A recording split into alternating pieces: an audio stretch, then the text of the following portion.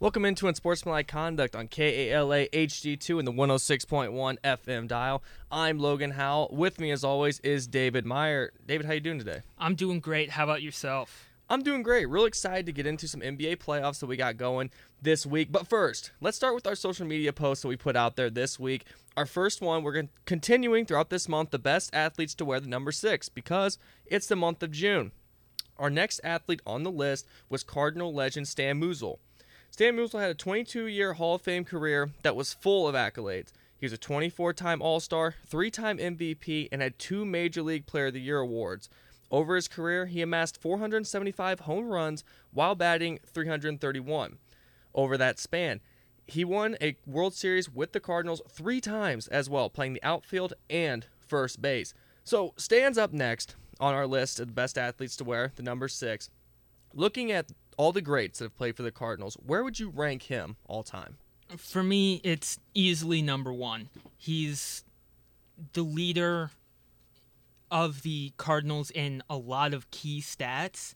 Number 1 being the kind of pivotal stat for comparing generational players.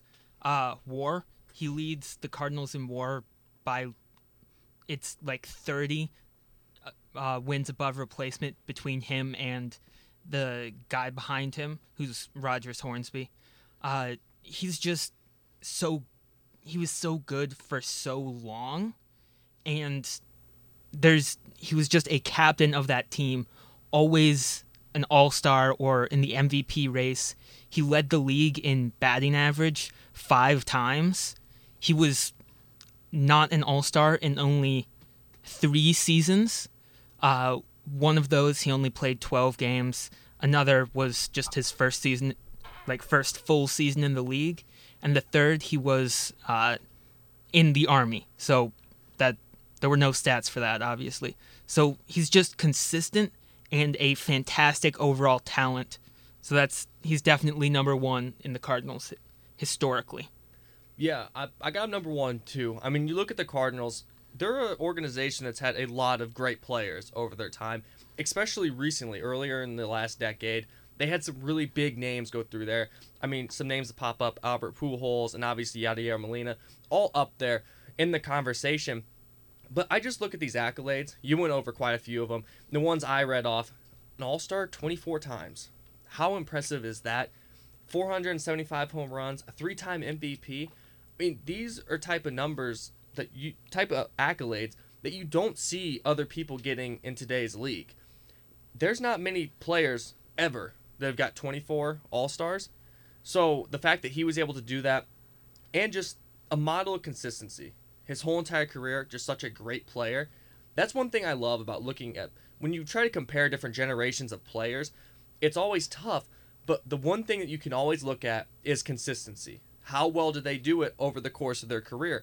And I think that's a major boost for players that are able to play such a long time and be so good for so long.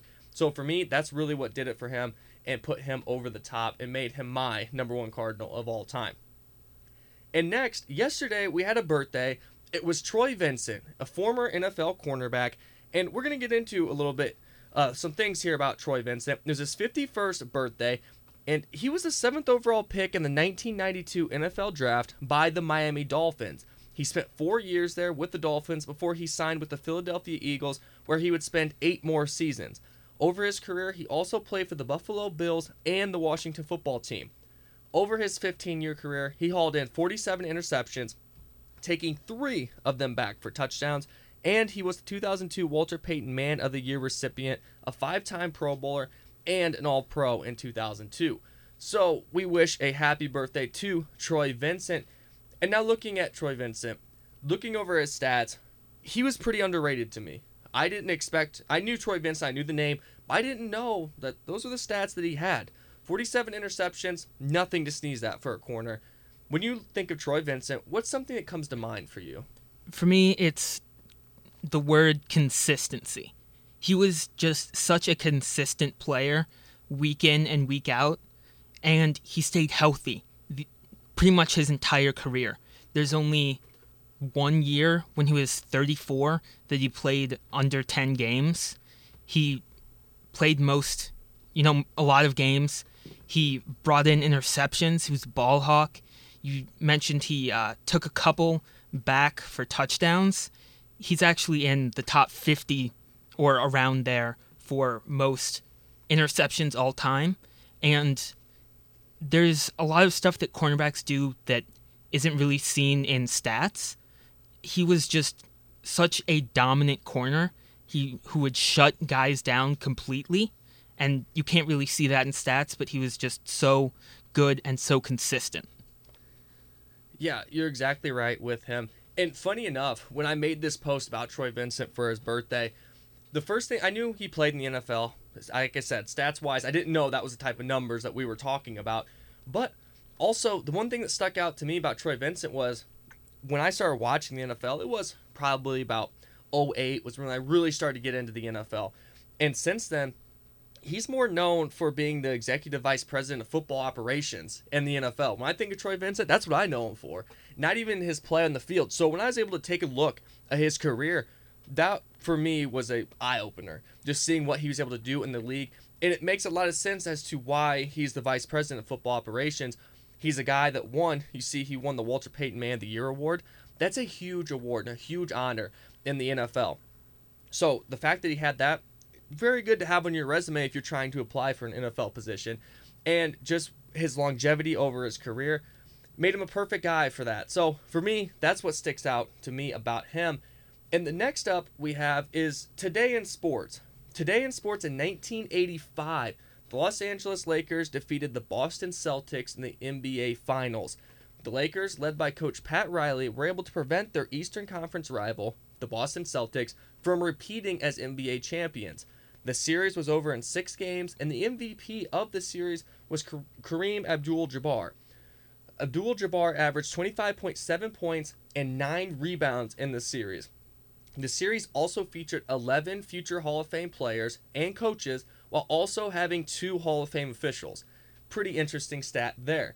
So now, taking a look at that series, but also the many series that the Celtics and Lakers have had, was there a better rivalry in the league? And even today, have we seen a better rivalry than the Celtics and the Lakers? I don't think so. Just how long that rivalry has been in existence. It first started in 1959, their first time they met in the finals, and it just blossomed from there. It comes with the success of both teams being just very talented and winning a lot of championships. So because they're so good, they play each other so often. A stat I think is really interesting. They have the 4th most playoff appearances against each other, or playoff matchups against each other, and they're in different conferences. So the only way they're going to play against each other is in the finals. The other 3 in front of them are all in the same conference.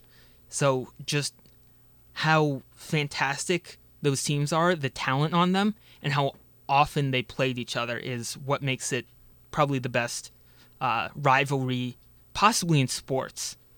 Yeah, I agree 100% with you. And when you look at it, you have 2 teams here, 2 of the most historic franchises in sports history. You have the Celtics, you have the Lakers, and they've combined, just those 2 teams alone, for 34 of the 74 NBA championships that we've seen over the NBA's history.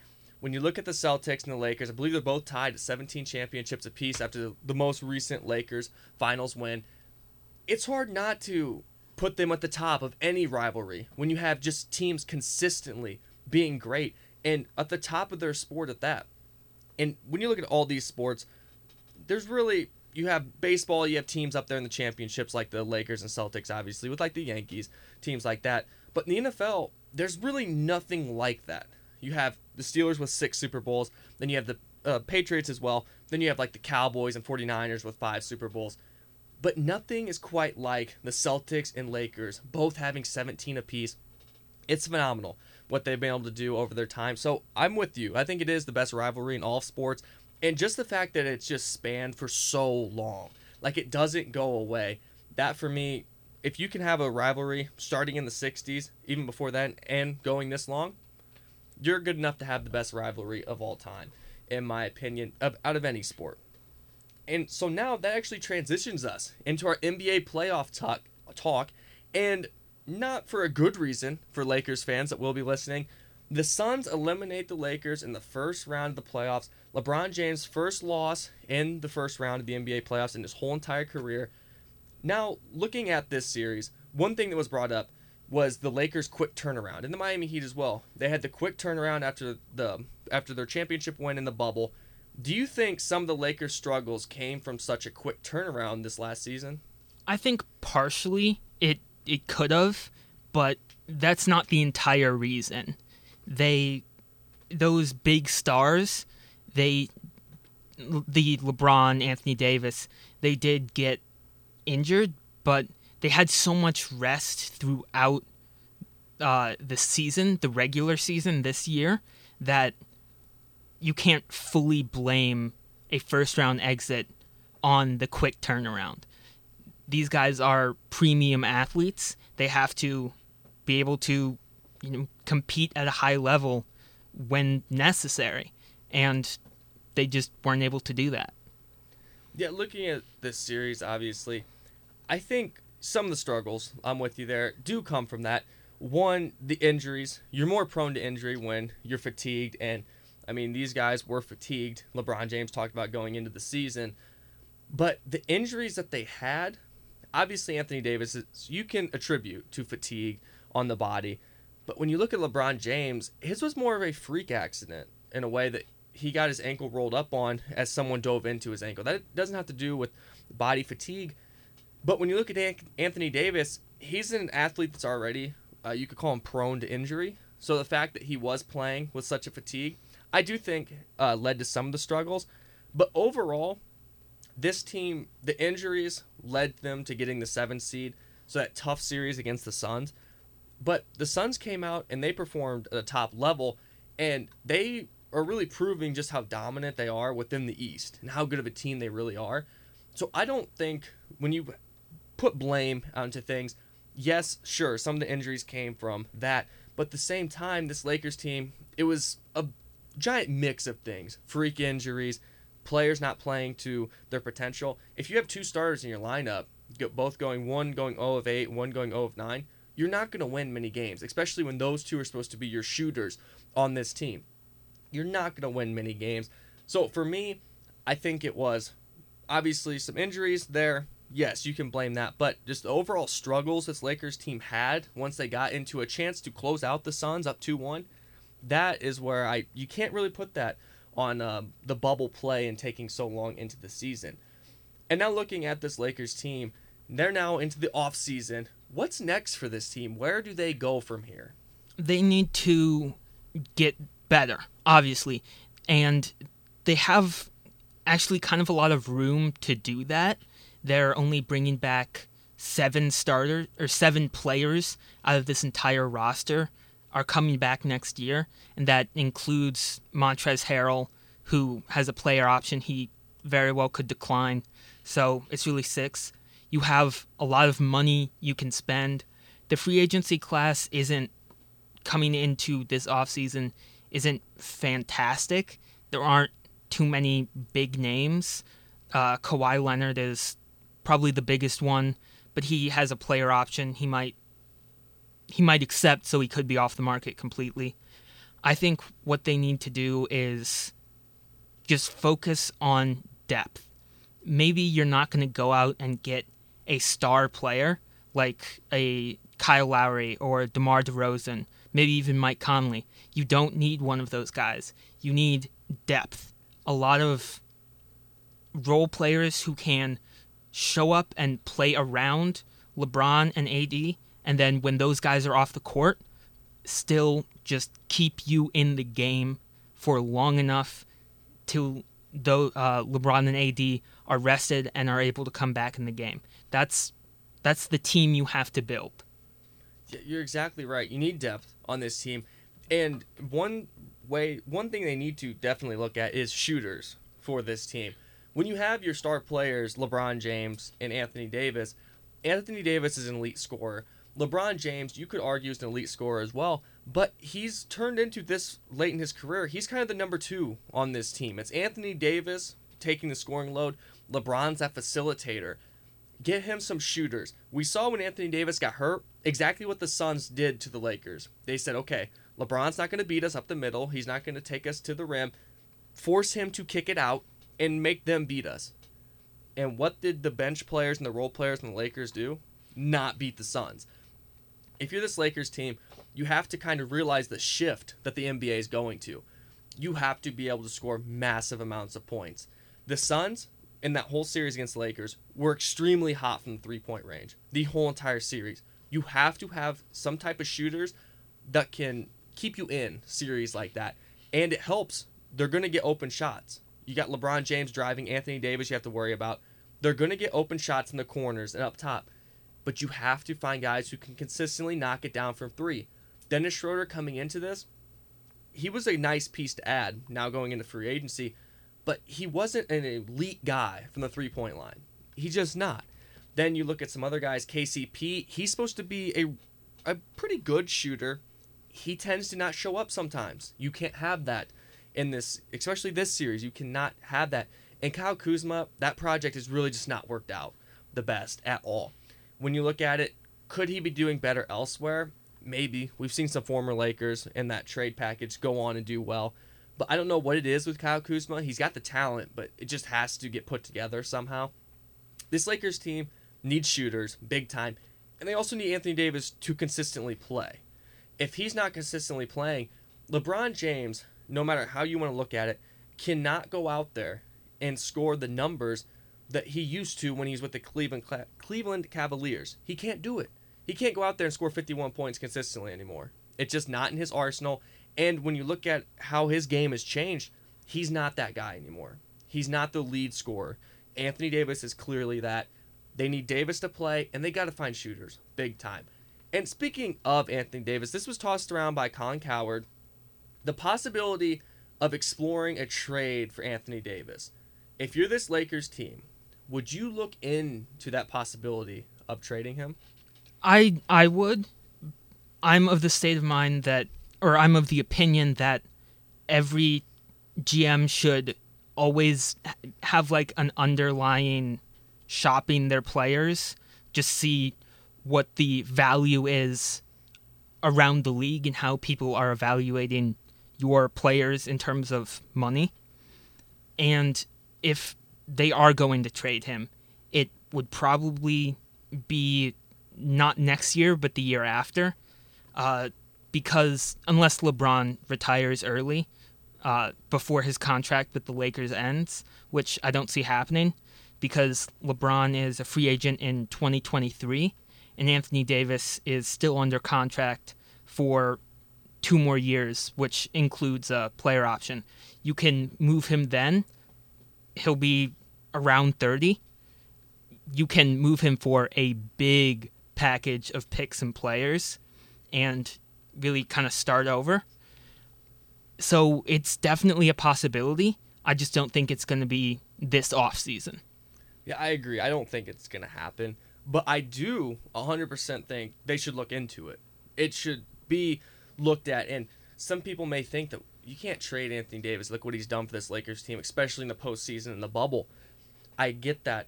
But when you have a team, when they brought in LeBron James, the mentality shifted for the LA Lakers. It was no longer, okay, let's build a team. It was, we have a team. It's time to put this team into win-now mode. They got rid of all the young guys, brought in the veteran who's supposed to take them to the next level. And it worked. They got a championship out of it. But this LeBron James and Anthony Davis duo should not be a one championship team, especially for the Los Angeles Lakers. This duo should be able to win at least 2 championships while they're together. And I thought this year, before the injury, was a real good opportunity for them to put that together. But that didn't happen. If you can trade Anthony Davis, that opens up a max contract slot for you. You could look into possibly one guy that, it's like I said, just thinking out loud here, one guy that I've talked about consistently and his wanting to not leave LA is Kawhi Leonard. If you want to keep him in LA, you have the max contract slot. Could you convince him to shift to the Lakers, where he originally wanted to go, if Anthony Davis is gone? Maybe. It takes some good management up top to do that, and the Lakers clearly have that. Lakers have stars all the time, and they have for the last 2 decades. So, yes, I think you absolutely should look into it, because at the end of the day, if Anthony Davis isn't on the court, the Lakers struggle big time.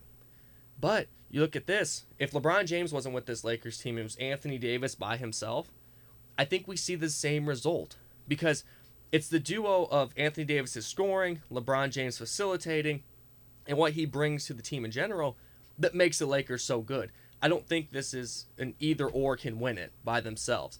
When they play top talent like they did against the Suns, you have to have both of them.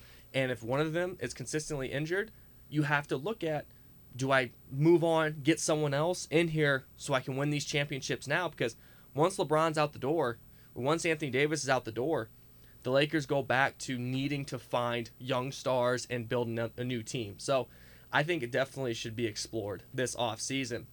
And one final topic on the Lakers right quick. LeBron James changed his jersey number from 23 to number 6. And this has been talked about for quite a while now that he was going to do this. As soon as they trade for Anthony Davis, that was put into the mind of fans. Anthony Davis could take 23 back. LeBron could take 6. He says after the Space Jam movie, he will shift back to 6. What do you think about it? You intrigued by it, or just another offseason headline that should go to the wayside? Just another offseason headline. This was something he wanted to do ever since he got to LA and paired with Anthony Davis. The NBA wouldn't really let them. Some contract thing with Nike. It's a whole money thing, but it just makes sense to me.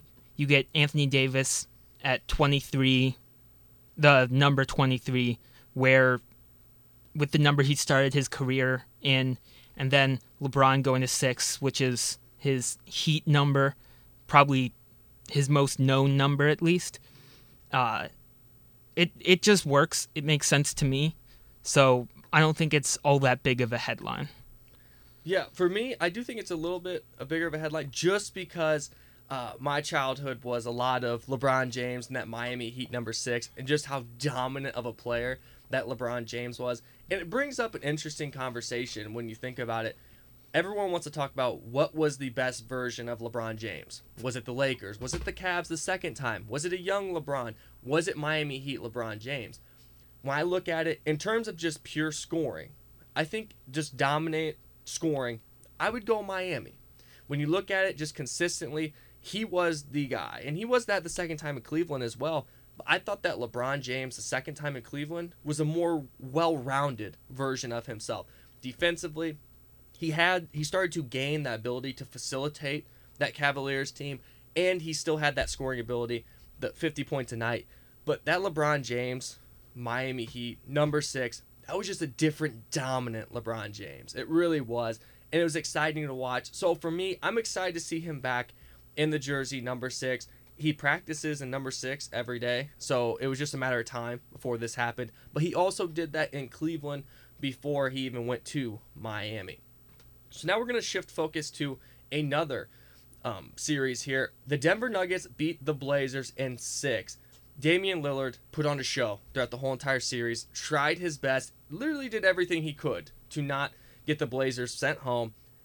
When he was asked about his future with the team, he really didn't comment on it much. He's made a couple social media posts that you could say they're a little fishy as to what he might do this offseason. Could he force a trade?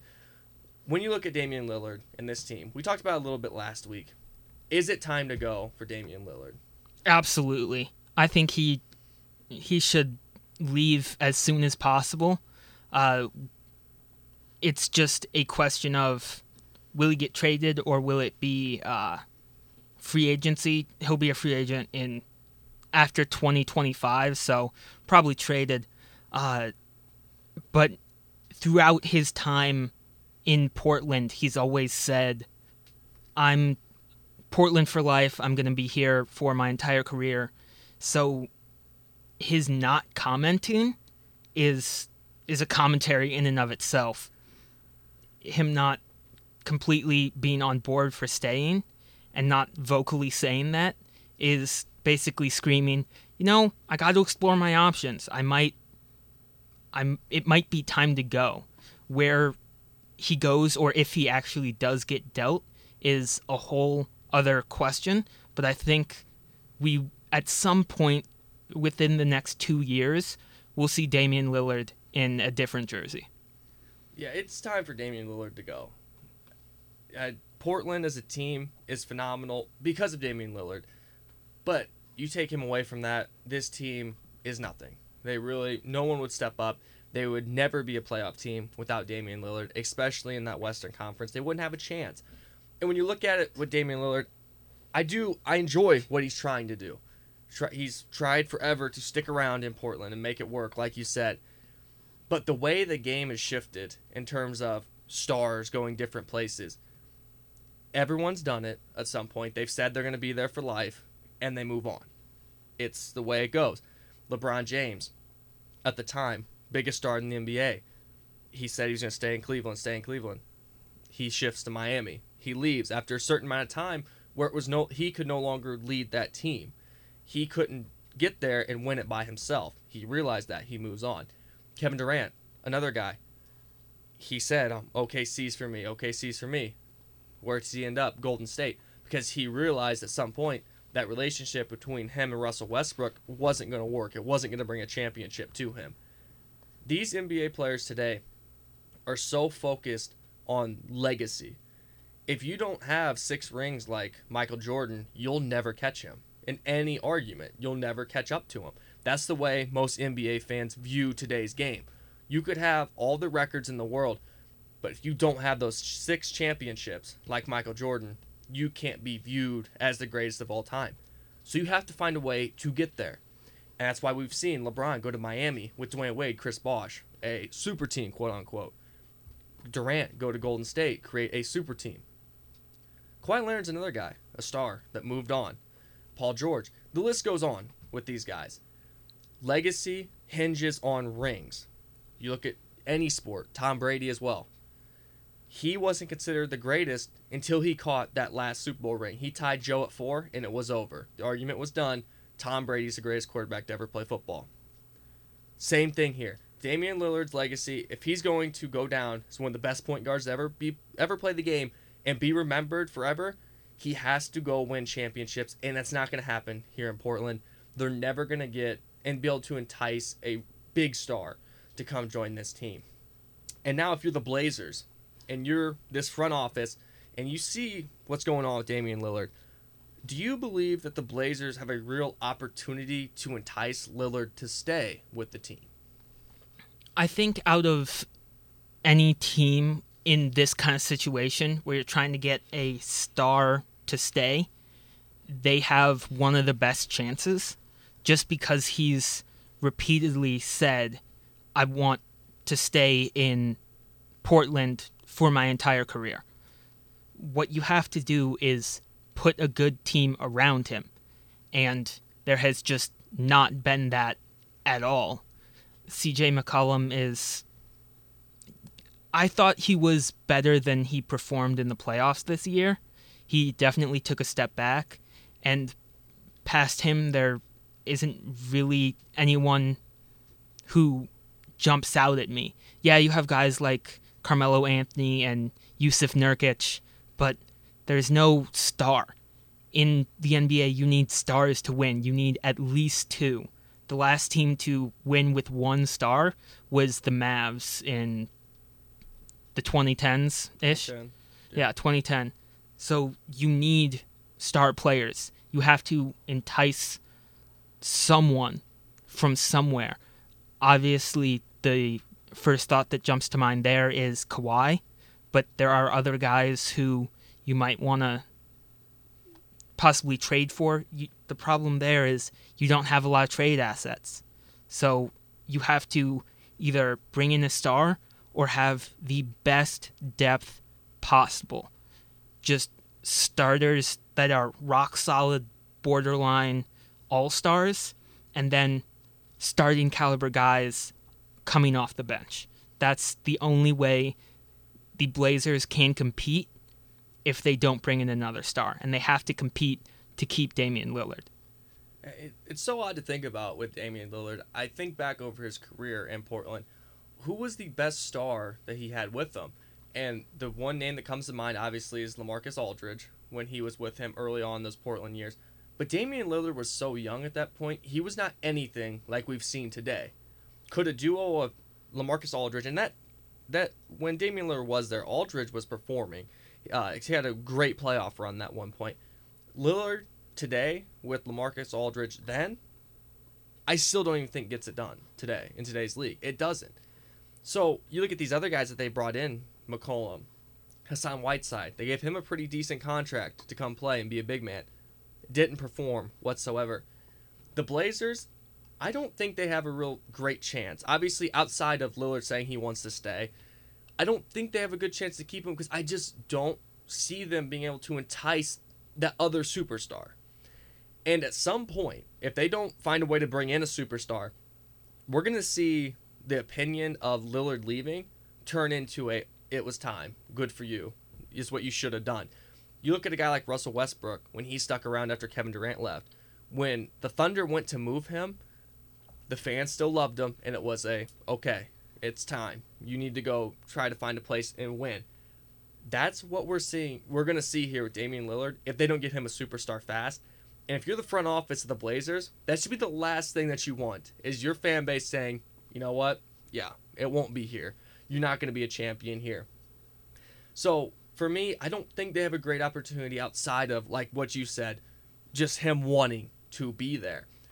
And our last point in this series, Nikola Jokic was named the MVP. And David called this a few weeks ago. He was on the hype for Jokic winning MVP, and he just had a great run of it all season long. Just great, consistent player.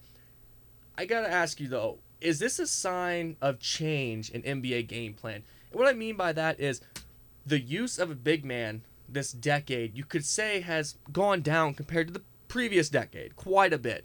The NBA shifted kind of when Golden State took over. It was, hey, if you can't shoot a three, you're not on the court type of deal. Him, Jokic, winning MVP, does that bring back the gameplay to a dominant big man being successful in the league? You can do it with a dominant big man again? I don't think so. I'm going to say no.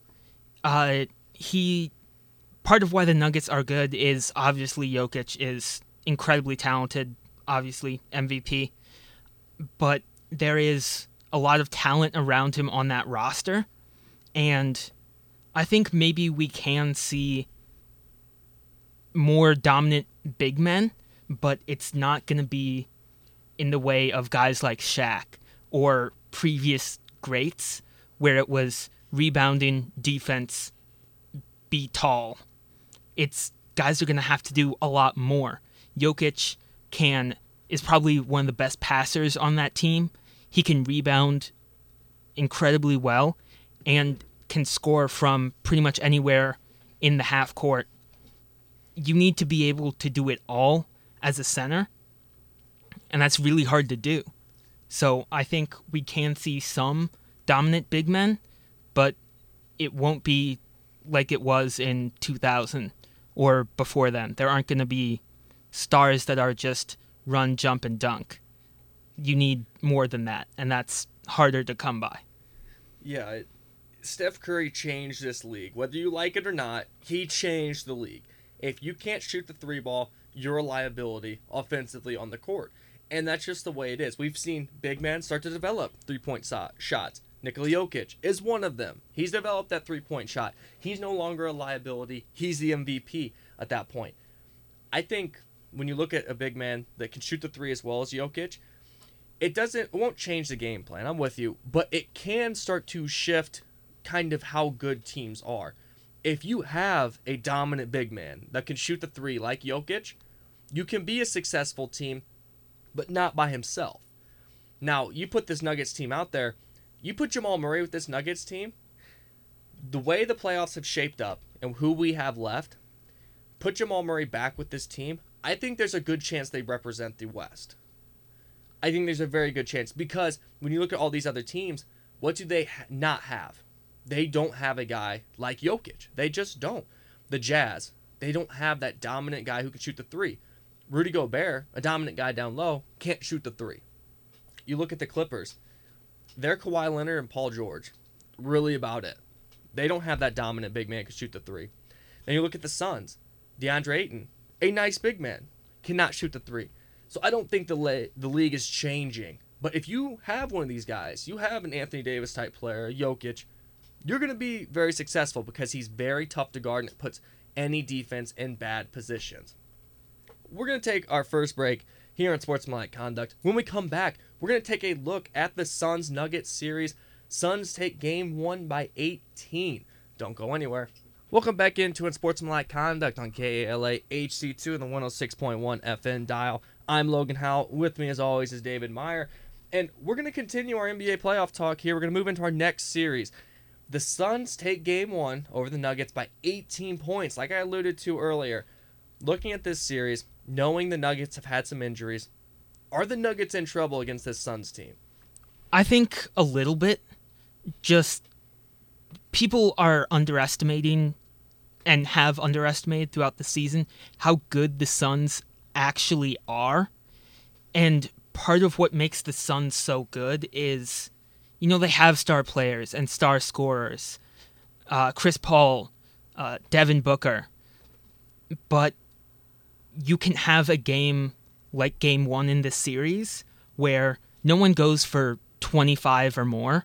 It's just every 4 out of your 5 starters score 20 points, and Jay Crowder, who's that 5th starter, gets 14.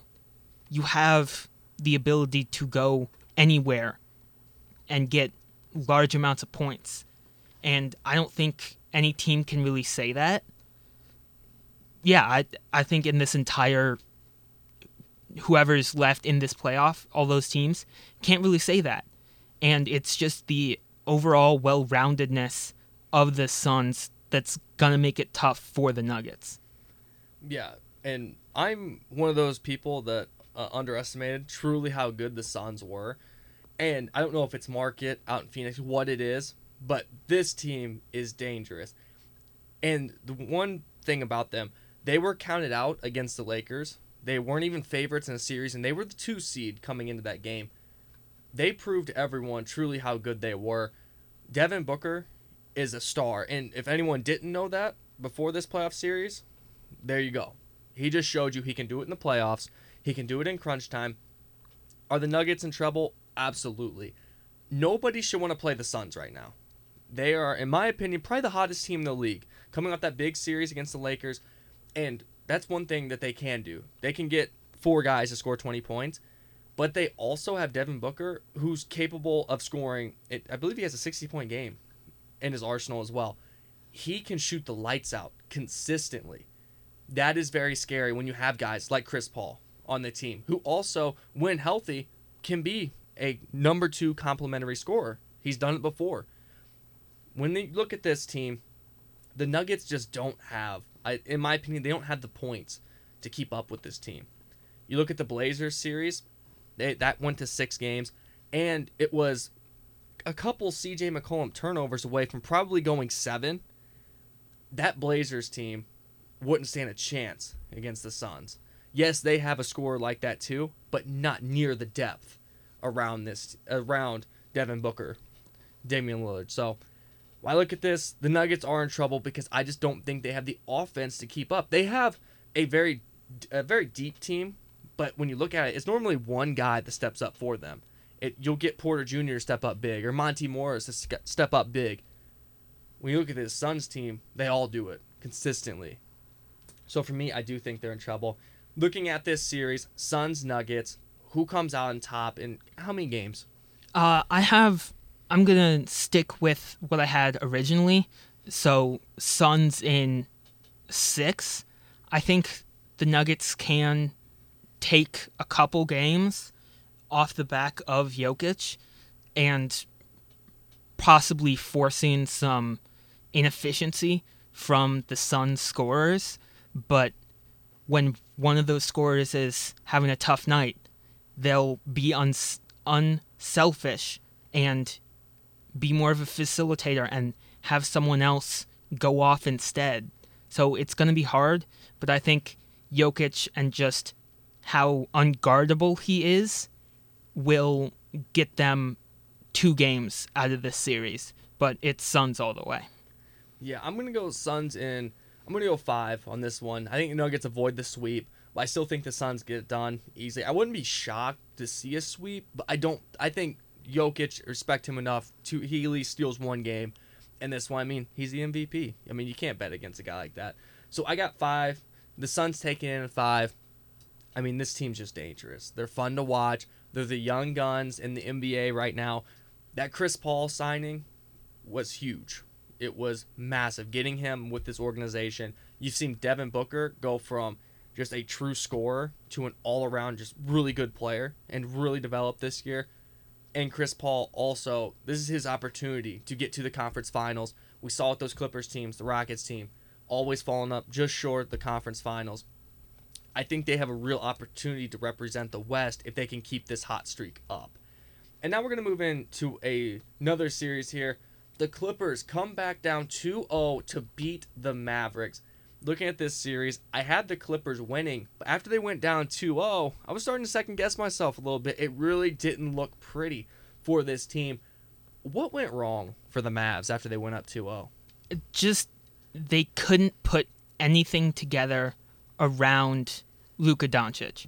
He's so good and so talented, and they couldn't do anything without him. He was the lead scorer, the lead facilitator, and one of the top guys in rebounds the entire year, and especially in the playoffs. It's like we talked about with Damian Lillard. You can't win with only one guy. That second star was supposed to be Kristaps Porzingis, but he's been inconsistent. What teams are doing as an entire philosophy is get 1 or 2 stars and then surround them with 3-and-D guys. The 3-and-D guys for the Mavs didn't 3 and they didn't D. They just weren't good. And if you don't have those role players hitting threes and playing good defense, you're not going to win. Luka kind of pulled them to those 2 wins, but after that, it was all downhill. Yeah, I think the Clippers, it wasn't what were wrong with the Mavericks. Those issues, I think, have been there. Those Kristaps, I mean, the question marks around that team besides Luka have all been there. It's just Luka is such a dominant player at his position that he's able to really mask those things. But then the Clippers realized, okay, we can start to attack here. And you saw the Clippers in their Game 7 win. They started to get some consistency to this team. You saw Kawhi have 28. He didn't need 40 to come out on top. Marcus Morris, 23 points. Paul George, 22 points. You're getting 15 from Reggie Jackson, over 10 from Terrence Mann, Luke Kennard as well. You're starting to get some consistency from some of these depth players. That's key for this Clippers team because they didn't have that either. I mean, Paul George, he has a history the last few years of not showing up in the big playoff games. He's starting to try to put that to bed. This team finally started to get consistency, and that's really, I think, what went wrong in this series. A consistent Clippers team is good enough to beat just a Luka-led Mavs team. It's the way it is, and that's what we saw happen. And now looking at this Clippers team, do you think they're finally going to reach their potential? I mean, this team's been talked about as a team that should be in the conference finals every year. Last year, everyone talked about how it should be Lakers-Clippers in the conference finals. Clippers don't make it there, never even get a series. Now they're facing tough competition here in their current series against the Jazz, which we'll get into in a little bit. But do the Clippers have the potential to finally reach the lofty goals they were given when Paul George and Kawhi Leonard teamed up together? I'm going to say no. I don't think that they're going to reach that top-tier team.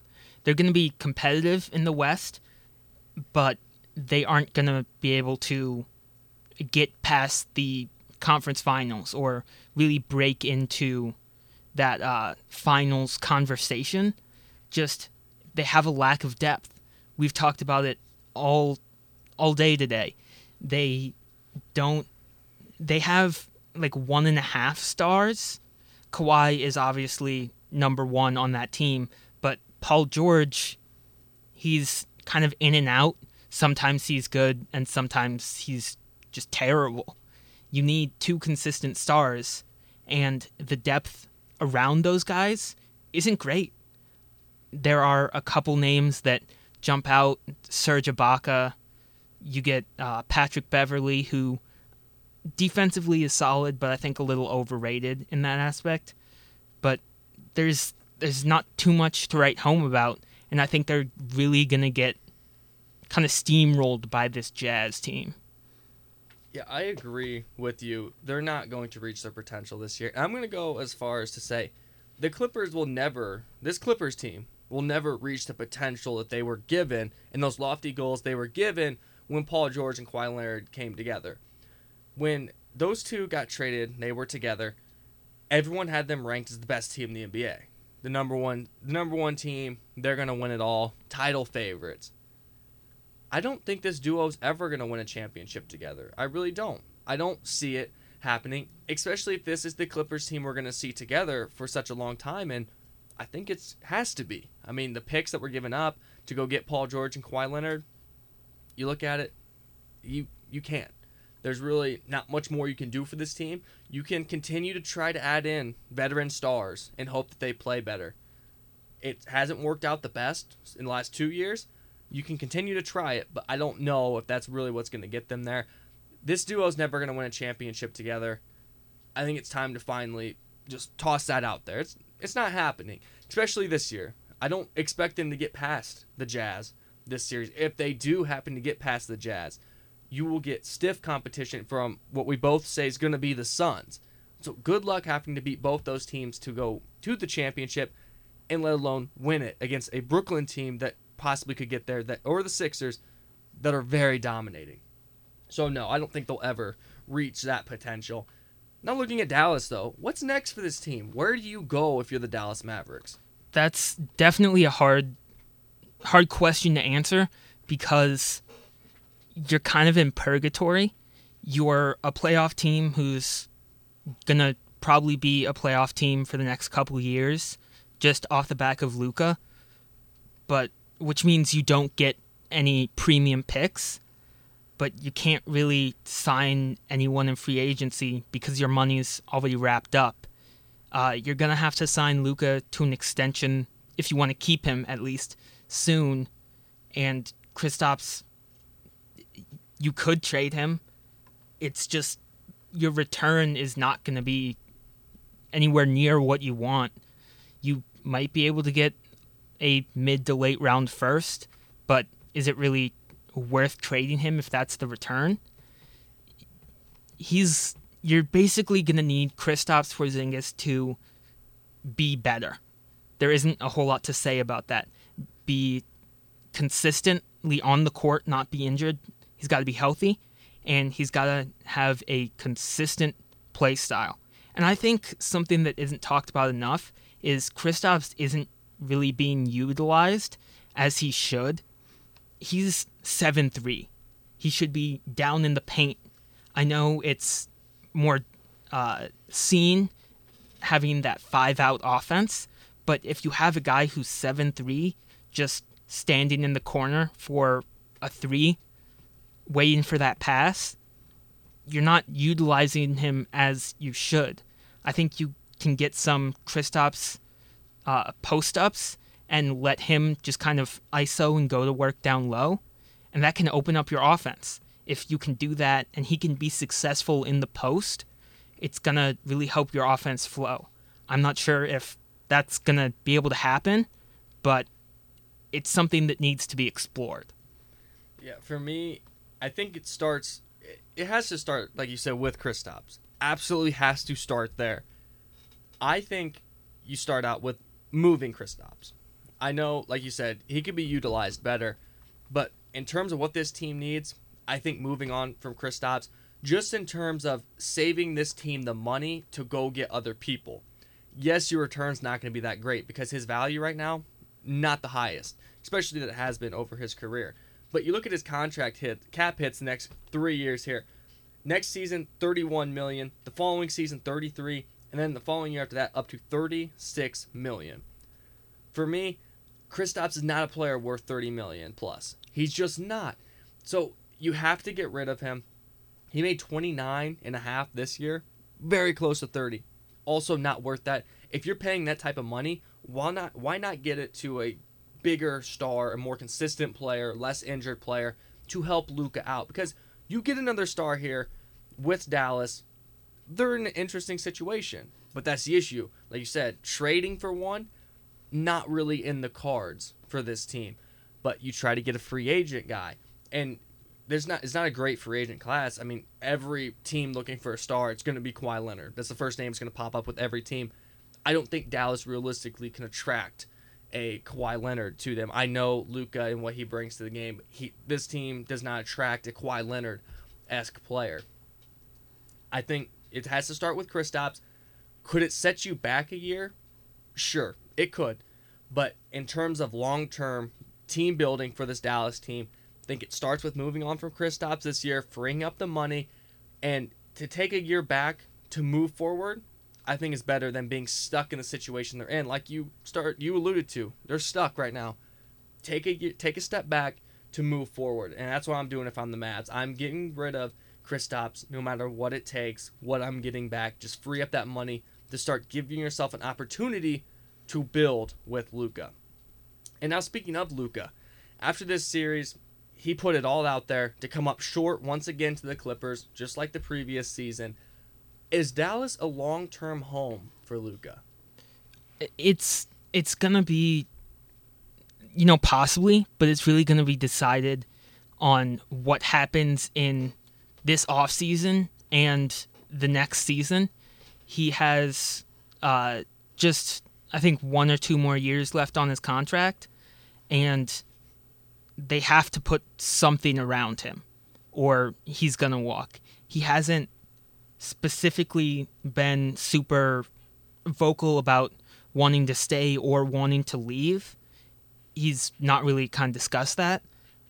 But I think the hope in Dallas is you sign him to a max extension, get him locked up long term, especially with how young he is. It's going to be hard to do that.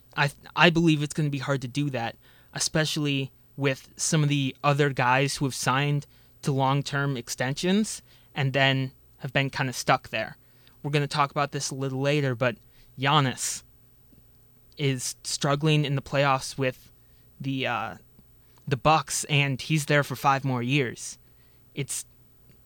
I think he could definitely move on in free agency or be dealt, but it's going to have to be the right deal for the Mavs, and the Mavs would have to get a lot back, although I think him walking in free agency is more likely, or some sort of sign and trade. Yeah, I think it's too early to tell if it's a long-term home for Luka. I think for Luka, sure, that's probably where he wants to stay, because a lot of people have, when you get drafted by a team, a connection to them. It's going to be, that's where I want to stay, I want to win a championship here. But when you look at this build of Dallas, I mean, he's not gonna get to the second round with the current setup of the Dallas Mavericks unless they pull a top 3 seed and get one of the worst teams to make the playoffs. That's the only way that you're gonna see them move on. I think it all starts with Kristaps. That's the first domino to fall. Is what do you do with Porzingis? You saw what he did in the postseason. You pay him $30 million. But your second best player on this team in this series was Tim Hardaway. That's the first domino to fall. That's the first big domino that decides where Luka ends up. And if Dallas is the long-term home, do you make a move? Do you get another star for him? Do you show that you're wanting to build this team around him? The Bucks, they tried to show to Giannis, hey, we're building this team around you. They brought in Drew Holiday. They made a couple other trades. They tried to show, we are going to do our best to build this team around you and help you out. Dallas has to start doing that now. Another first-round exit for Luka and the Mavs in the playoffs, and it really starts to put the pressure on this Dallas team, and it starts to put the pressure on Luka. He's a young star with no playoff wins in terms of series. Not one playoff series win quite yet. That, we talked about earlier with Damian Lillard, legacy. How are you going to be remembered? He could stay in Dallas, and if, let's say, he stays in Dallas and never wins a championship, Luka won't be remembered quite like these other guys. So for me, it starts with Kristaps. You have to show to Luka that we're either going to use him better, utilize him better, or we're going to move on from him. Save that money, get you someone else here, and it all starts right there. We're going to take our second break here on Sportsmanlike Conduct. When we come back, we're going to dive into the Jazz vs. Clippers series and also get into that Nets-Bucks series. Nets up 2-0 after a blowout Game 2 win. Don't go anywhere. Welcome back into Unsportsmanlike Conduct on KALA HD2 and the 106.1 FM dial. I'm Logan Howell. With me, as always, is David Meyer. We're going to continue this NBA playoff talk, kind of the main focus of the sports world right now. And the next series we have up here, the Utah Jazz take Game 1 from the Clippers by 3 points. Came down to the wire. When you look at this matchup, what is your favorite matchup within this Jazz-Clippers series? For me, it's tough to pick because there is just so much talent on both sides, but I'm going to go with Donovan Mitchell and just whoever is guarding him, because ideally you probably want to put Kawhi Leonard on him because he's your best defender on the best scorer. That just makes sense. But that's not always what the Clippers are doing. And Donovan Mitchell has been just demolishing the Clippers defense. He's going at guys on the pick and roll where they have to either switch off that pick or just go through it hard. And he's been switching, getting basically a poor defender and just blowing right by them, destroying them with his handles.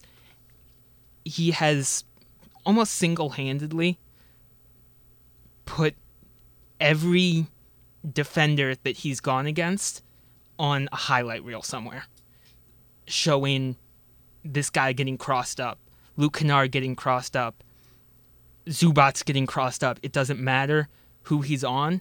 He gets that pick and roll, that slight miscommunication, that slight uncertainty in a defender, and he's already at the basket. Donovan Mitchell on any defender on Donovan Mitchell is just on roller skates from the beginning. Donovan Mitchell, this is like, when you look at this type of play, is nothing new for him. Last year in the bubble, he was phenomenal. Put up huge numbers in the bubble, but no one really noticed it because they got bounced by a Nuggets team when Jamal Murray and Jokic were also putting up phenomenal numbers. But now, this Jazz team, if you're Portland, this is kind of what you want to do with Damian Lillard in terms of you have your elite guy. But this Jazz team, it's deep. There's some depth on this team. If you're Portland, that'd be best case scenario for you. You're not going to get another star. Get a good number 2 with Rudy Gobert. He's more well known for his defense, but a good number 2 player on that team and have an excellent depth around them. That's best case scenario for Portland. But back to the Jazz here. My favorite matchup when looking at this is what wins in today's NBA. You have the star-studded LA Clippers. Went all in, traded all their picks. They have all these stars. Does the big two beat a Jazz team that's really truly one star and excellent depth around him? We've seen one star, not great depth, inconsistent depth, get knocked out. This Jazz team, though, consistent depth, 6th man of the year. They have a lot to like about this team. What wins in today's NBA? Is it going to be the stars, or is it going to be the star with depth? That's what I'm watching in this one. And now that shifts us over to looking at this series. Do you think this is going to be a good series, or do we see the Jazz close this one out rather quickly? I think the Jazz are going to close out quickly, probably 5 games. I don't think anyone at this point in the playoffs is going to get swept easily, at least. So I'm going to say 5 games. The Jazz, just too talented.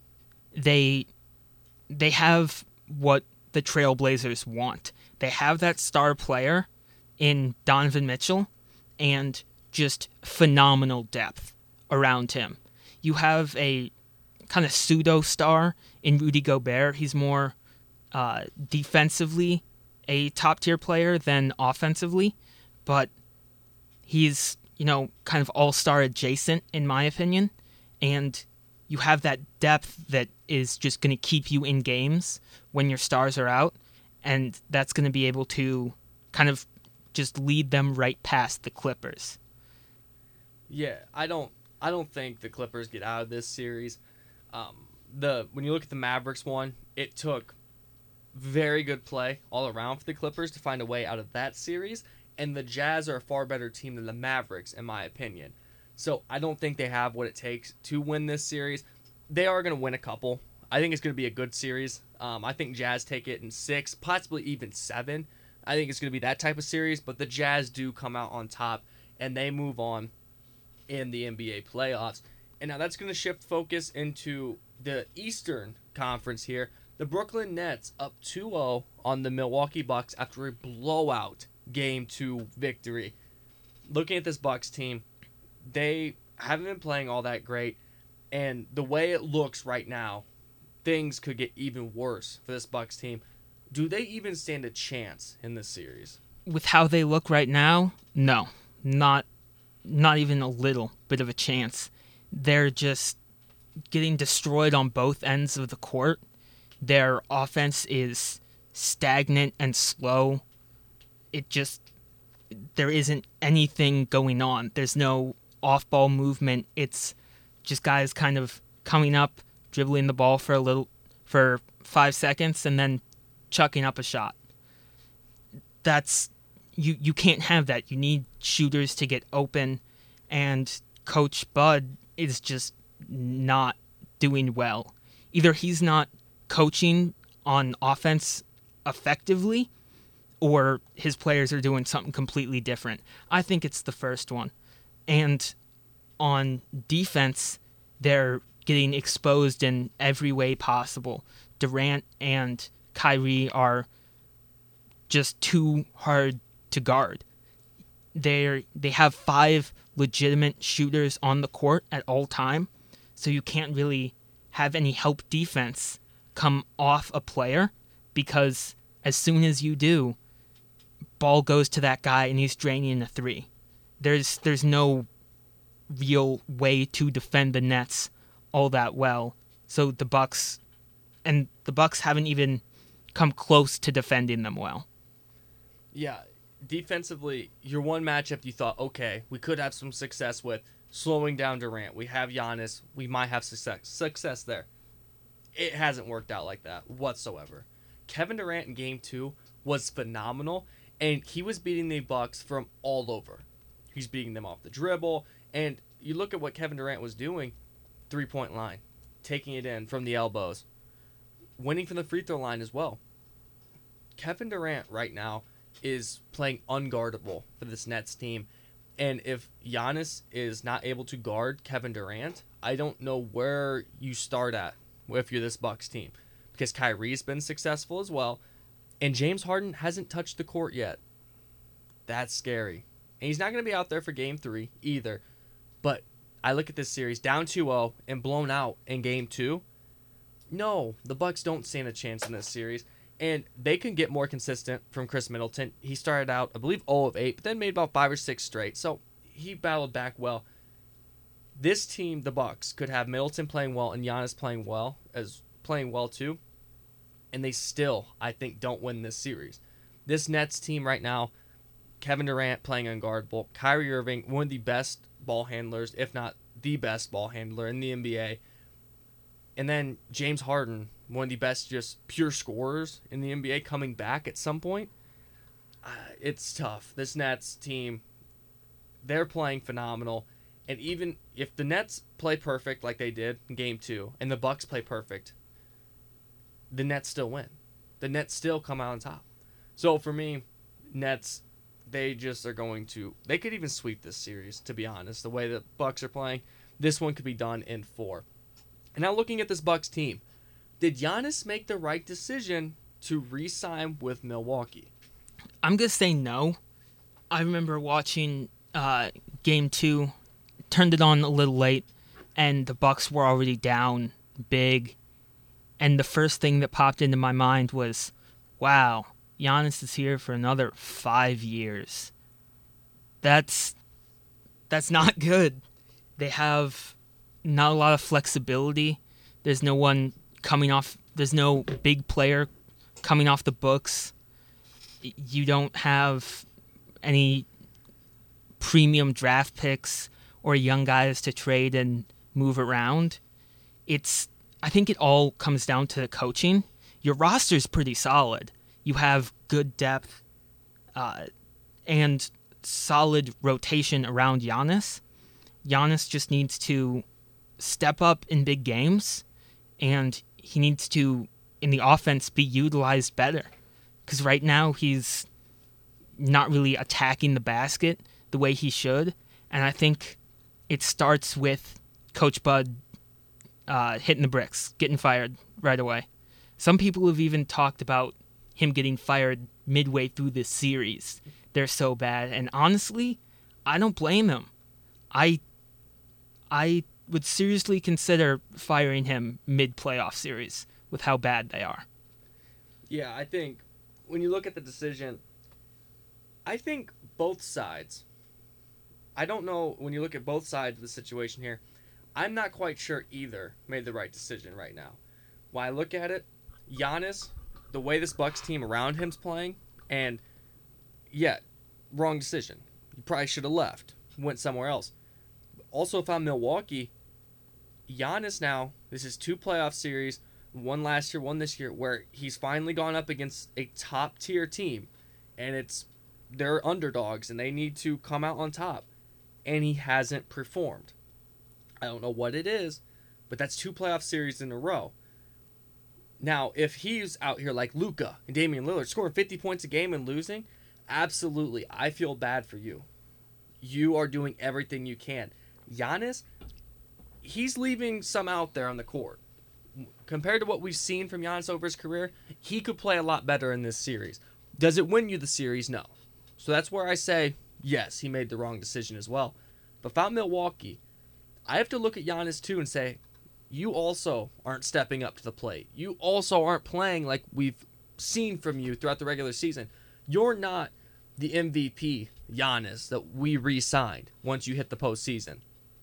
Both sides, I think, could have gone with, and I know Giannis wasn't going to go on a short-term deal, but I think both sides, when you look at what would have been best for both of them, Giannis going short-term with Milwaukee, just so you see what they do over the next couple of years. You don't lock yourself in, because, like you said, 5 years left with this team. Yikes. Big things need to be changed. And if you're Milwaukee, do you want 5 years of, this is now 2 straight years of inconsistent postseason play from a former MVP?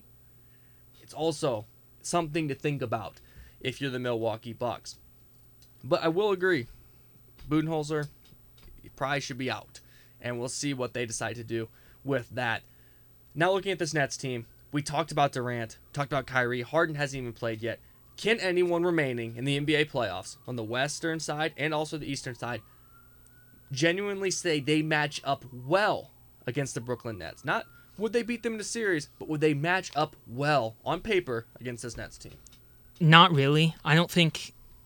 Overall, I don't think anyone can match up well against the Nets. It's more of a question of, can anyone match up kind of okay against the Nets? And I think that question is still no.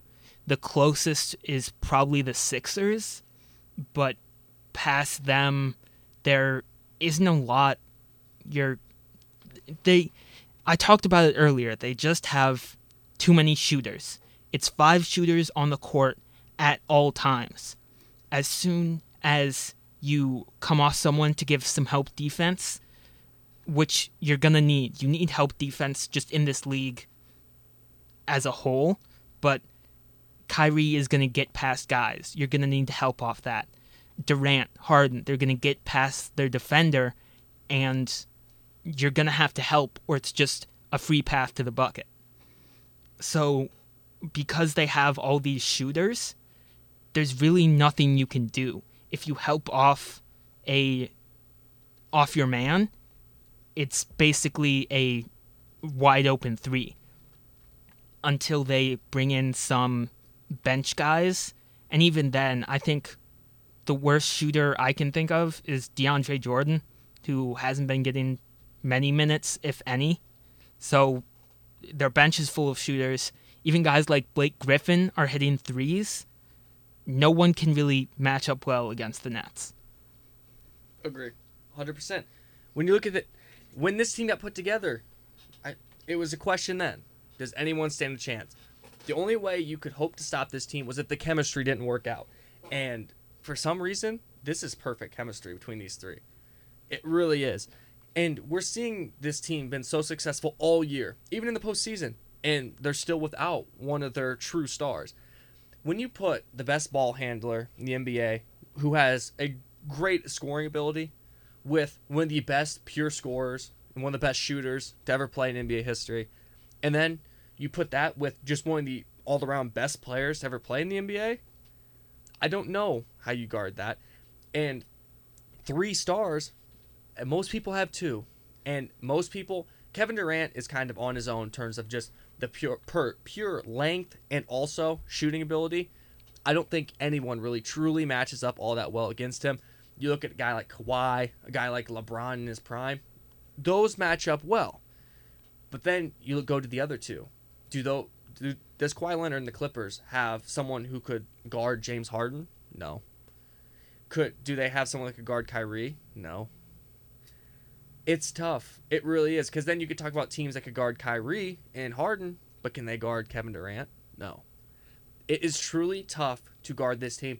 And they're getting these, I talked about with some other teams, these veteran guys just to play well. And that's been a challenge for some of these teams. They have veteran guys playing well. Blake Griffin, wherever you were hidden at, welcome back to the NBA. Welcome back to the NBA. Whole different player with the Brooklyn Nets. He slammed it down on Giannis. He didn't dunk in 3 years. When you have Blake Griffin all of a sudden playing somewhat relatively back to his old self, I don't know how you guard this team whatsoever. And now looking at Kevin Durant, I talked about him and just his pure ability, being that tall, can shoot that well. And he's got some moves to him in terms of he has some moves to get open and free himself up off the dribble. Looking at Kevin Durant, where would you rank him among players in the league today? I think he's just overall top 5 for sure. Top 3 probably. And once you get into that top 3 conversation, there's no real way you can fully pick one guy to be top. But if you could, it's probably Kevin Durant. In the NBA today, I don't think there's a more complete player with everything KD has. He has just the scoring in every form. Shooting, getting to the basket, finishing, everything is just A+. Past that, he's got solid ball handling skills. I'd say probably like B+ ball handling and facilitating. And his defense it's solid. I don't think it's talked about enough. He's one of those guys who doesn't try super hard on defense, but if he really wants to lock you down, he can. He's incredibly well-rounded. It's like you took the defense and length overall of Ben Simmons and added shooting to it. That's what Kevin Durant is, and he has that clutch factor of making big shots with guys all over him. So I think he's top 3, maybe the best in the league. Yeah, when I look at it, I'm trying to look at these other players. This goes back for me all the way back to the Warriors-Cavaliers final series that they had there. A lot of people were passing the torch from LeBron as the greatest player in the NBA to Kevin Durant. And it was this, he's now taken over. A lot of people, it was the shot that Durant had. It was towards the end of one of the games, he just pulled up, he jogged down the court and pulled up with LeBron right in front of him and drilled it. I wasn't ready to pass the torch then. I said, okay, you look at Kevin Durant, put him on this Cavaliers team, put LeBron on the Warriors. Who wins? The Warriors, just as easy, if not easier. Now, looking at LeBron James, starting to deal with injuries, something I thought never would happen, LeBron James getting old. And it's actually starting to show. I mean, he's a guy, for me, that I can't imagine watching basketball without him. He was always the top guy for me for years, and up until this season. Now I see Kevin Durant and what he's doing on a Nets team that's dealt with all types of injuries to their star players. They've been in and out of the lineup. No real consistency in terms of getting those three together. And they didn't miss a beat. And Kevin Durant averaging 27, 7, and 4 while shooting nearly 50% from the field, nearly 40% from the three-point line. It's time. For me, he's the best in the league. I look at it. Is there someone at his size that could shoot the three as well as him? No. Is there someone his size with the dribbling ability that he has? No. You look at the moves that Kevin Durant has, the ability to free himself up, that's him. That's just what he does. I don't think there's another guy his size that can free himself up that well off the dribble. You talked about the clutch factor that he has. Kevin Durant right now is the best player in basketball. If I wanted to build a team and I was given just right now, I wanted to build and win a championship right now, I would take Kevin Durant. Yes, he's dealt with some injuries, but just overall, you have guys that have his scoring ability but don't have his size. You have guys with his size that don't have nearly the scoring ability. For me, that just meshing those two together, it's hard to say that anyone's better than him, and that's why I'm ready to say that Kevin Durant's taken over that top role. And if everything goes like I personally think, he's going to have another championship this season, and then it's really, you can't deny what he has going for him. Now, if Kyrie and Harden were healthy all year long, then you could still have that argument, okay, well, put a LeBron in that situation, put a so-and-so in that situation. But that's not been the case. They've dealt with adversity all year and are dealing with it in the playoffs, and they've responded far better than I could even imagine. We're going to take our next break here on Sportsmanlike Conduct. When we come back, we're going to shift into our AFC East predictions. Last week we did the NFC East. We got rid of the worst division first for you guys. Now we're going to move into a better division and also talk about Julio Jones, traded to the Tennessee Titans. Don't go anywhere. Welcome back into Unsportsmanlike Conduct on KALA HD2 and the 106.1 FM dial. I'm Logan Howell. With me as always is David Meyer. And like I said before we went to break, last week we did the NFC East, got that out of the way for you guys. Now we're on to the AFC East, which has the potential to actually be a pretty interesting division this year if a couple teams live up to the hype they're supposed to. So now we're going to go through the AFC East here. We're going to start with who comes out with the 1 seed in this division. We'll start with you, David. Who is that for you? For me, it's pretty easy. The Buffalo Bills. That feels weird saying because they were bad for just so long. But I have them coming out at 13-4. I think they're building from last season, and they're just going to be better now. That's the goal of all off seasons. But Josh Allen, another year under his belt, we really see this guy's legit. You add talent all over that defense, and I think it's really going to step up and be good enough so that offense doesn't need to just run and gun every single game. They can take a little off if necessary. So I'm going with Buffalo, 13-4. Yeah, I also have the Bills here. Very common pick, and I think it's pretty easy to see why the Bills are the best in this division. I have them a record of 14-3 this season, and when you look at this team, Josh Allen, it starts with him. This team is as good as they are right now because the Bills bought into Josh Allen was the quarterback that needed the most work. He needed the most development in the draft, but it was one of those, if you're able to get him to that where he should be, he's going to be the best quarterback out of this class. Looking at it right now, it's between him and Lamar for best QB in that class. Baker is making a late push, trying to catch up to those guys. Then Sam Darnold and Josh Rosen just really have not panned out like they were supposed to. But the Bills built around Josh Allen, and they're absolutely reaping the rewards of that right now. They brought in Stephon Diggs last offseason. Another year of that combination together. Scary to think about because it was so good last season. You talked about the defense and them getting better. They have young guys who are starting to transition into veteran/stars. One guy who has been a star for a couple of years, but I expect to take a big leap forward, Tre'Davious White, cornerback from LSU they've had there. He was the first-round pick in 2017. He's been phenomenal. You know you're going to get a lockdown corner out of him. And one underrated piece of the Bills is their safeties. They're very, very underrated, what they have in the safeties position there. Jordan Poyer, Micah Hyde, fantastic safeties for them. Then you have Tremaine Edmonds, the linebacker spot. He was their first-round pick in 2018. I expect him to take a big step forward. The offense is there. Like you said, running gun, they're there. They're ready to succeed. They just have to slow down the likes of Patrick Mahomes and teams like that. And now the Tennessee Titans bring in Julio Jones. And then they're that top dog in the AFC. I like the Bills at 14-3. This team's going to be just as good, I think even better, than last season. Now, moving to the second spot in the AFC East, who do you have residing there?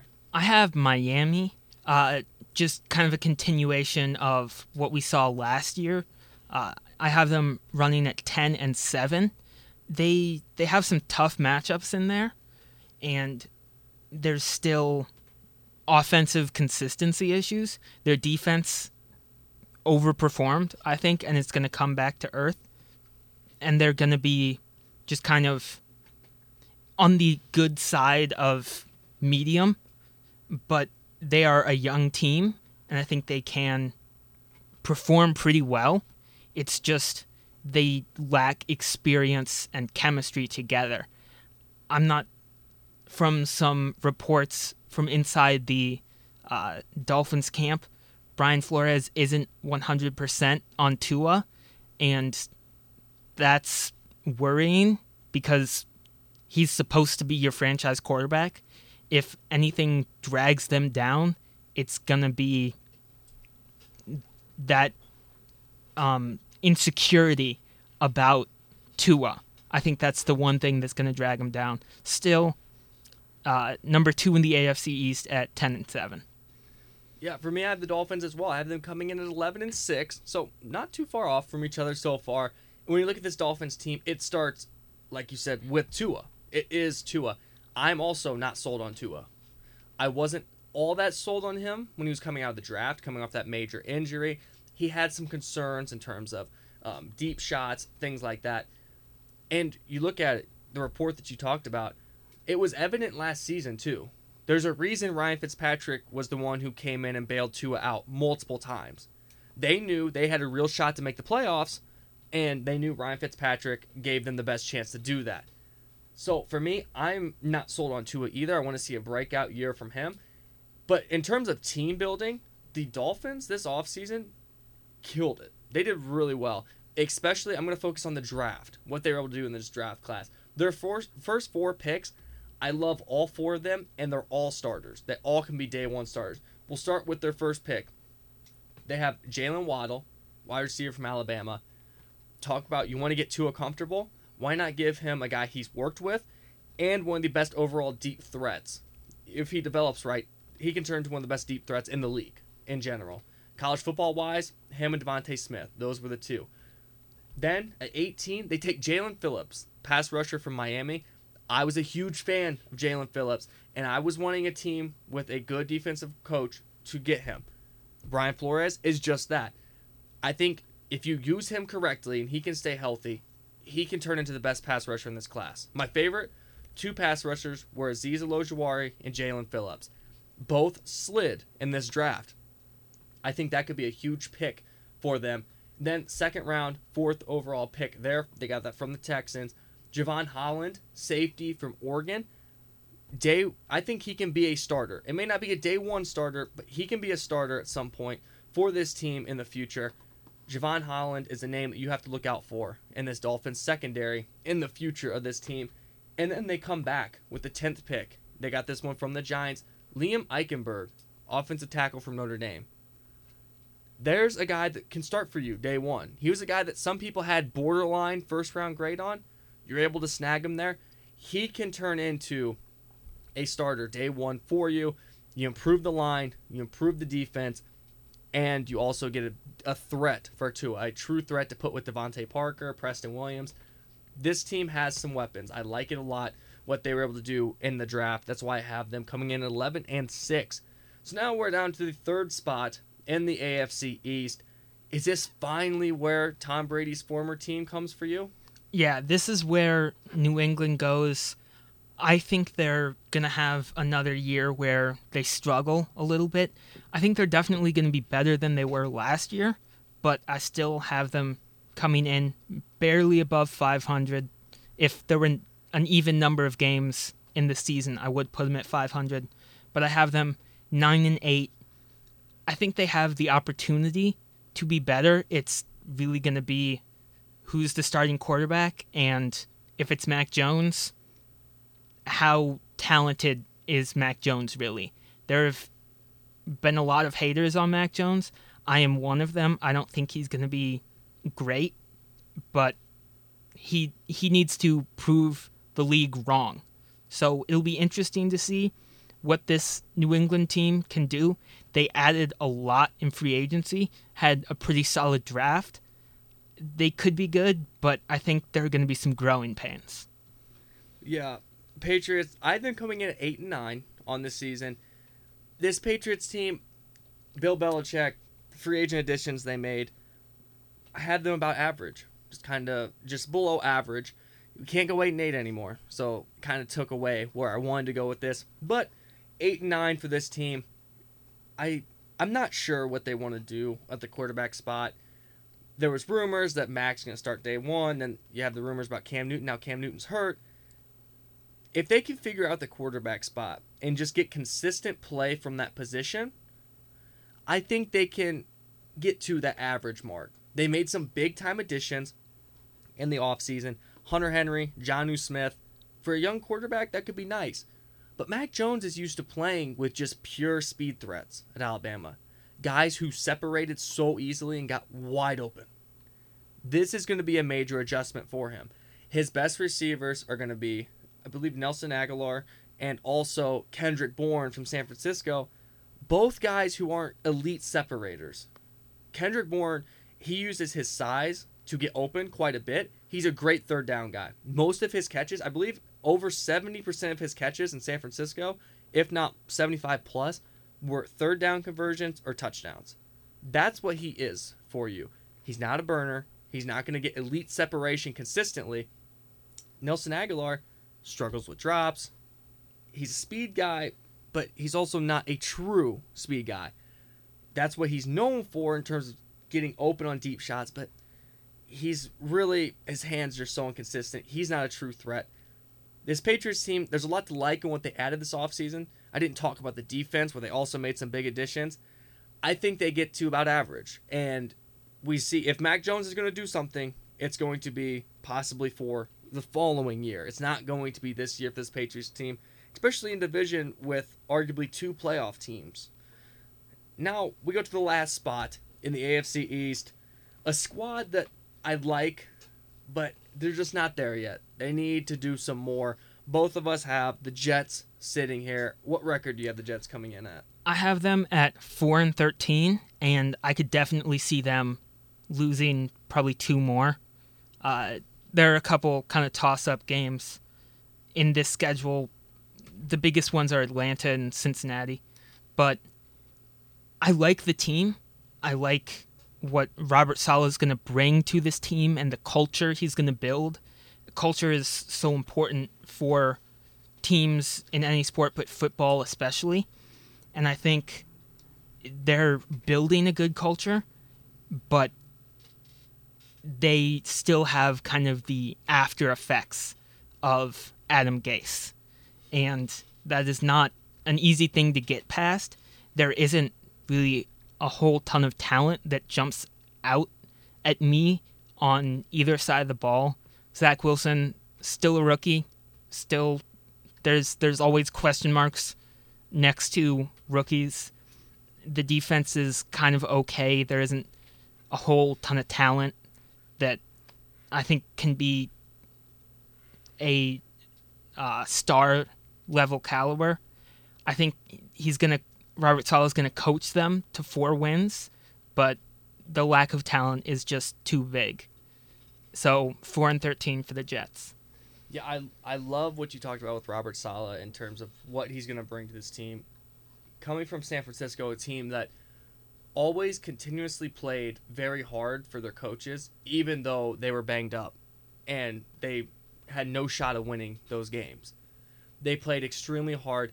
This 49ers team, when you look at them over the last 4 years, since Kyle Shanahan, Robert Saleh got there to the team, outside of year one, when they brought in 65 new players to that team, when you look at getting blown out, it wasn't very often that they got blown out, and they were not favorites in a lot of those games, exclude the Super Bowl season.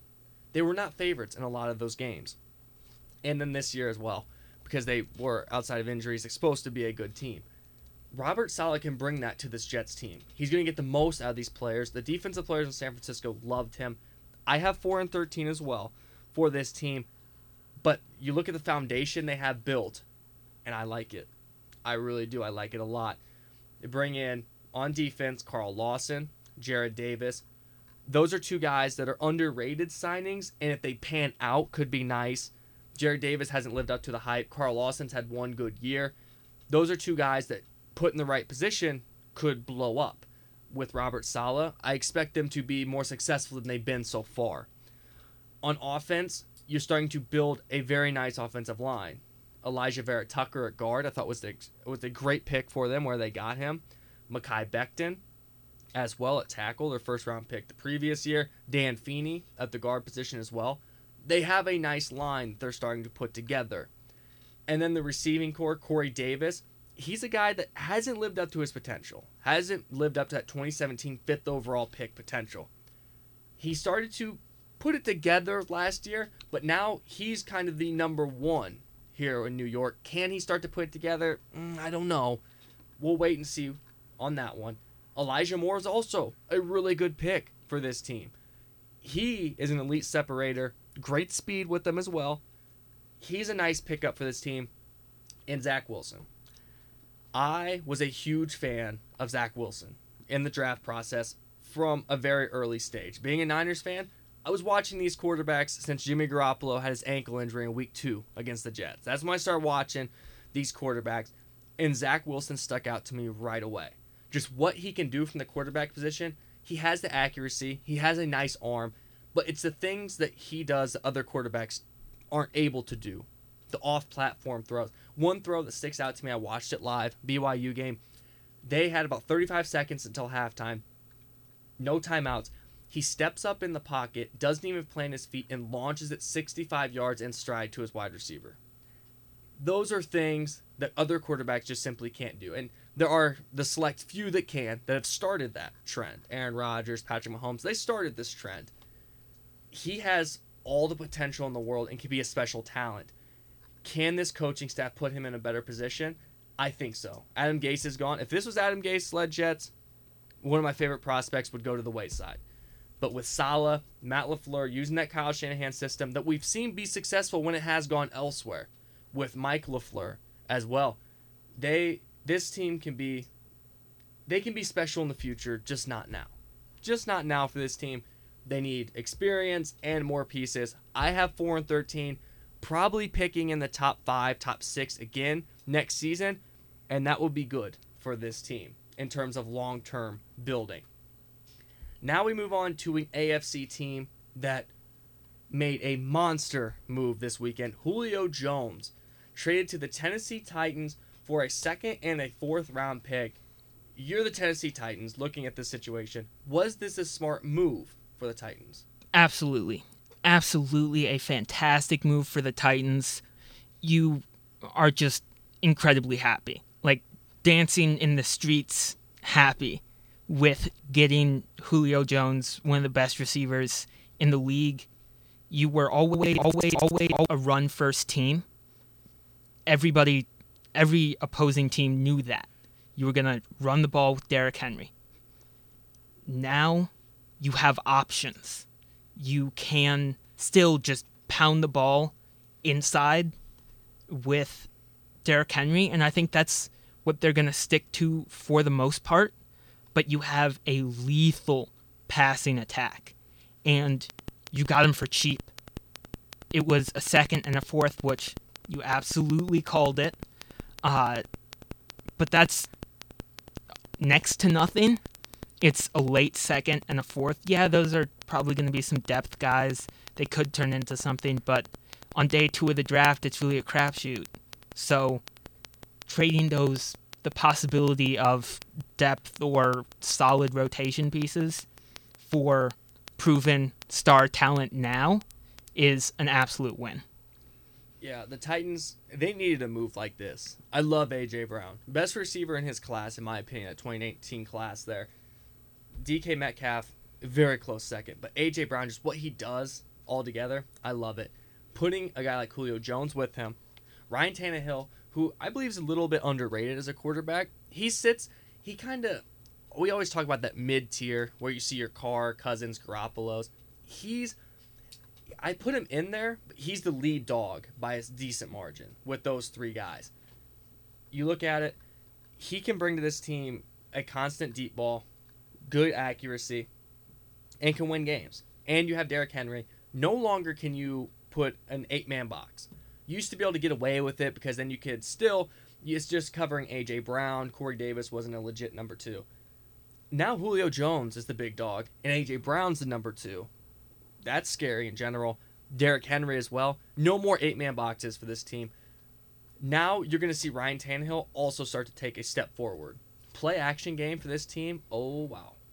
It's going to be dangerous. The run after catch ability of Julio Jones and A.J. Brown, this team's going to be scary. This is going to be a scary team. And was it a smart move? Absolutely. Looking at it from Atlanta's perspective, was it a smart move for the Falcons?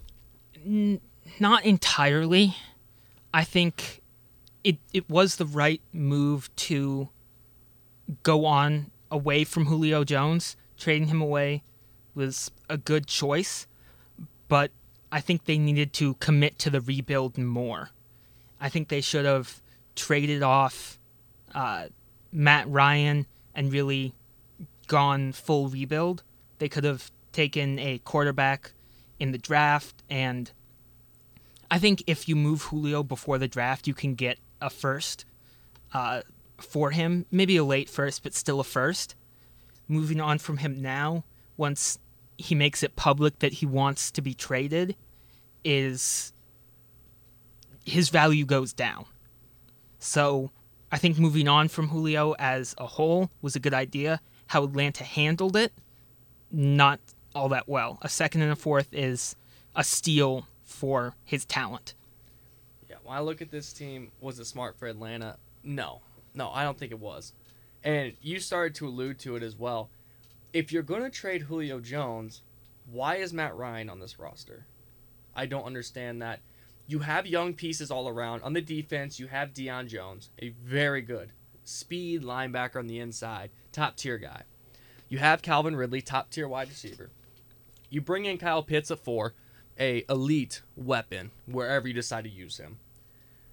Why would you, if you're going to keep Matt Ryan, why are we getting rid of Julio?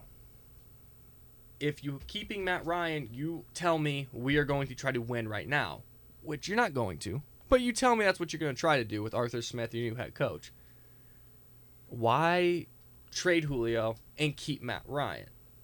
If I'm the Falcons, I'm moving both of them. I'm moving veterans.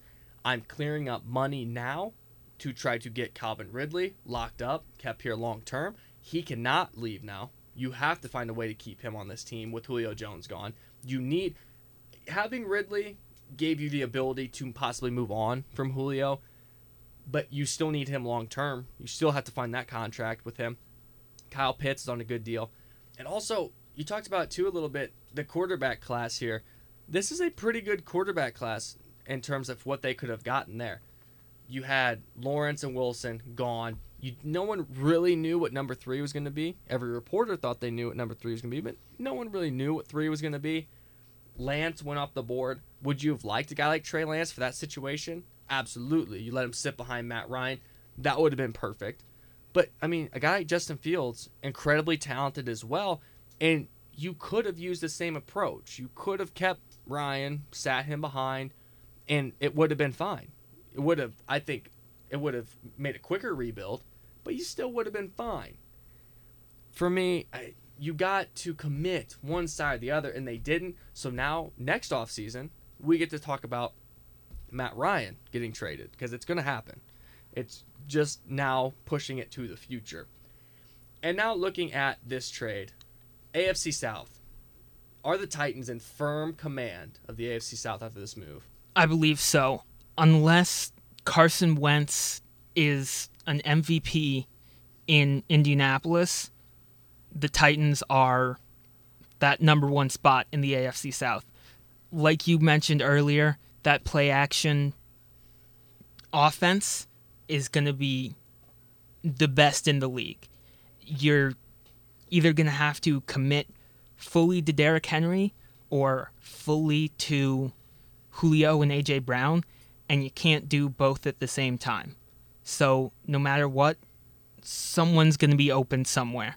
There's going to be a weakness in that defense, and the Titans are going to exploit it all day, every day. And I think their defense is a little slept on, so the Titans are, I'd say they could be the number one seed out of the AFC this year. I think that's possible.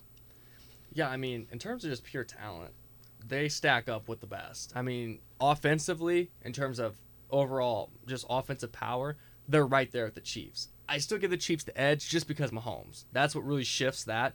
But they're right up there with the top dogs. And you have to have a really good offense if you want to try to win this AFC. I mean, you look at teams like the Browns, the Ravens, the Chiefs. I mean, just top-tier offenses. And the Titans as well are now in that conversation. They're going to be a fun team to watch. And I have, in my predictions, the Colts and Titans, I had them both around the 11 to 12 win mark. And the Titans coming out on top of that division, this cements it. I was sitting there going back and forth. Oh, it comes down to the end. Nah, it's cemented. This Titans team, they're going to win that division. They're going to compete in that AFC. Do they make the Super Bowl? I'm not ready to say that yet. I still think we'll have to see how the chemistry works here. But it's Julio Jones.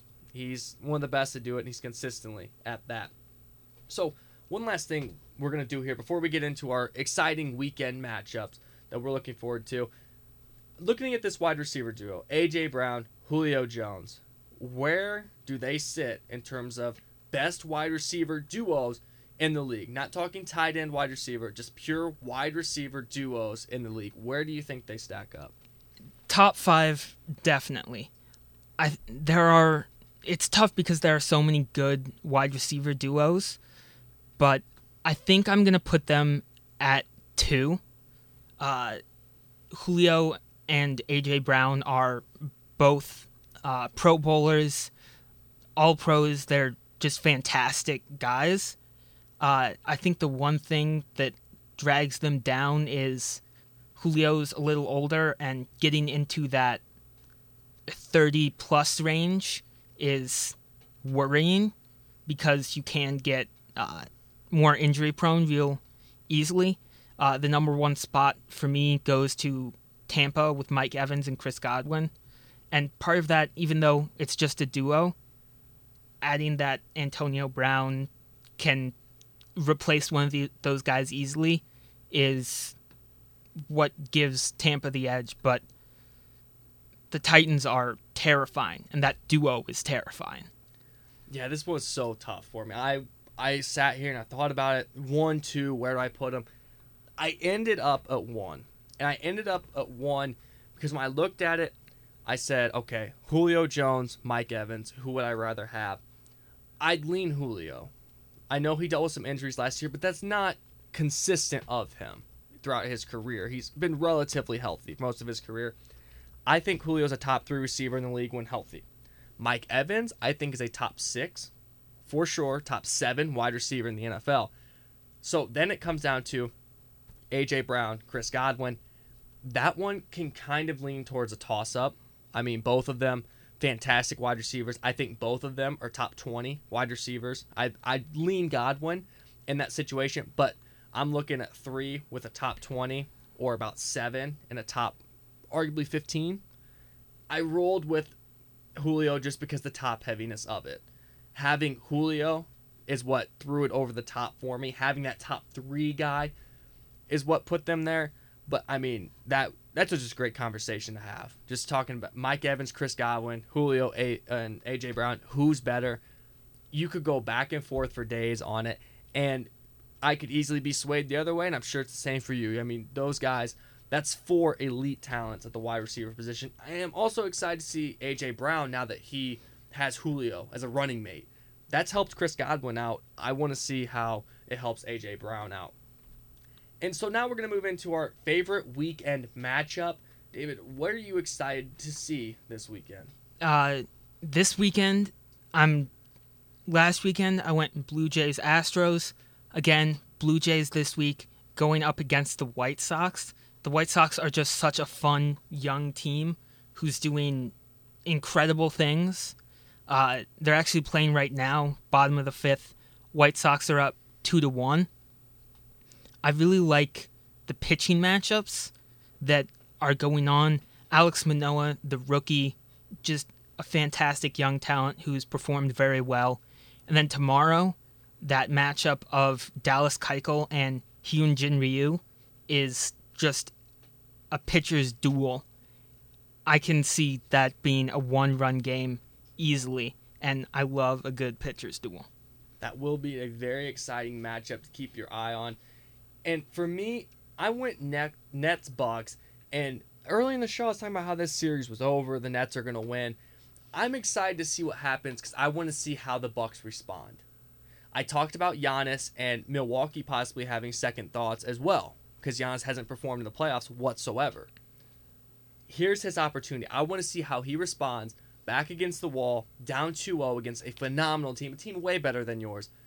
Do you go out there and have a Luka type performance, a Damian Lillard type performance, or do you fall to the wayside once again and not really show up for your team?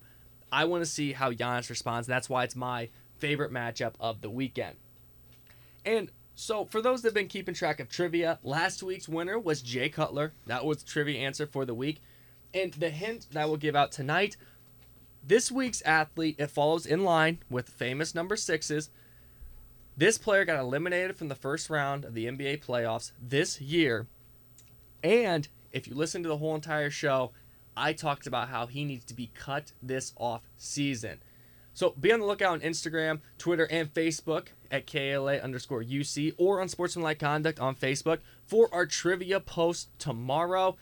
And if you are on Facebook, Instagram, Twitter, give us a like and follow our social media posts that we've been putting out more consistently. That concludes this episode of Unsportsmanlike Conduct. Thank you for listening, and good night. See ya. This is the Public Radio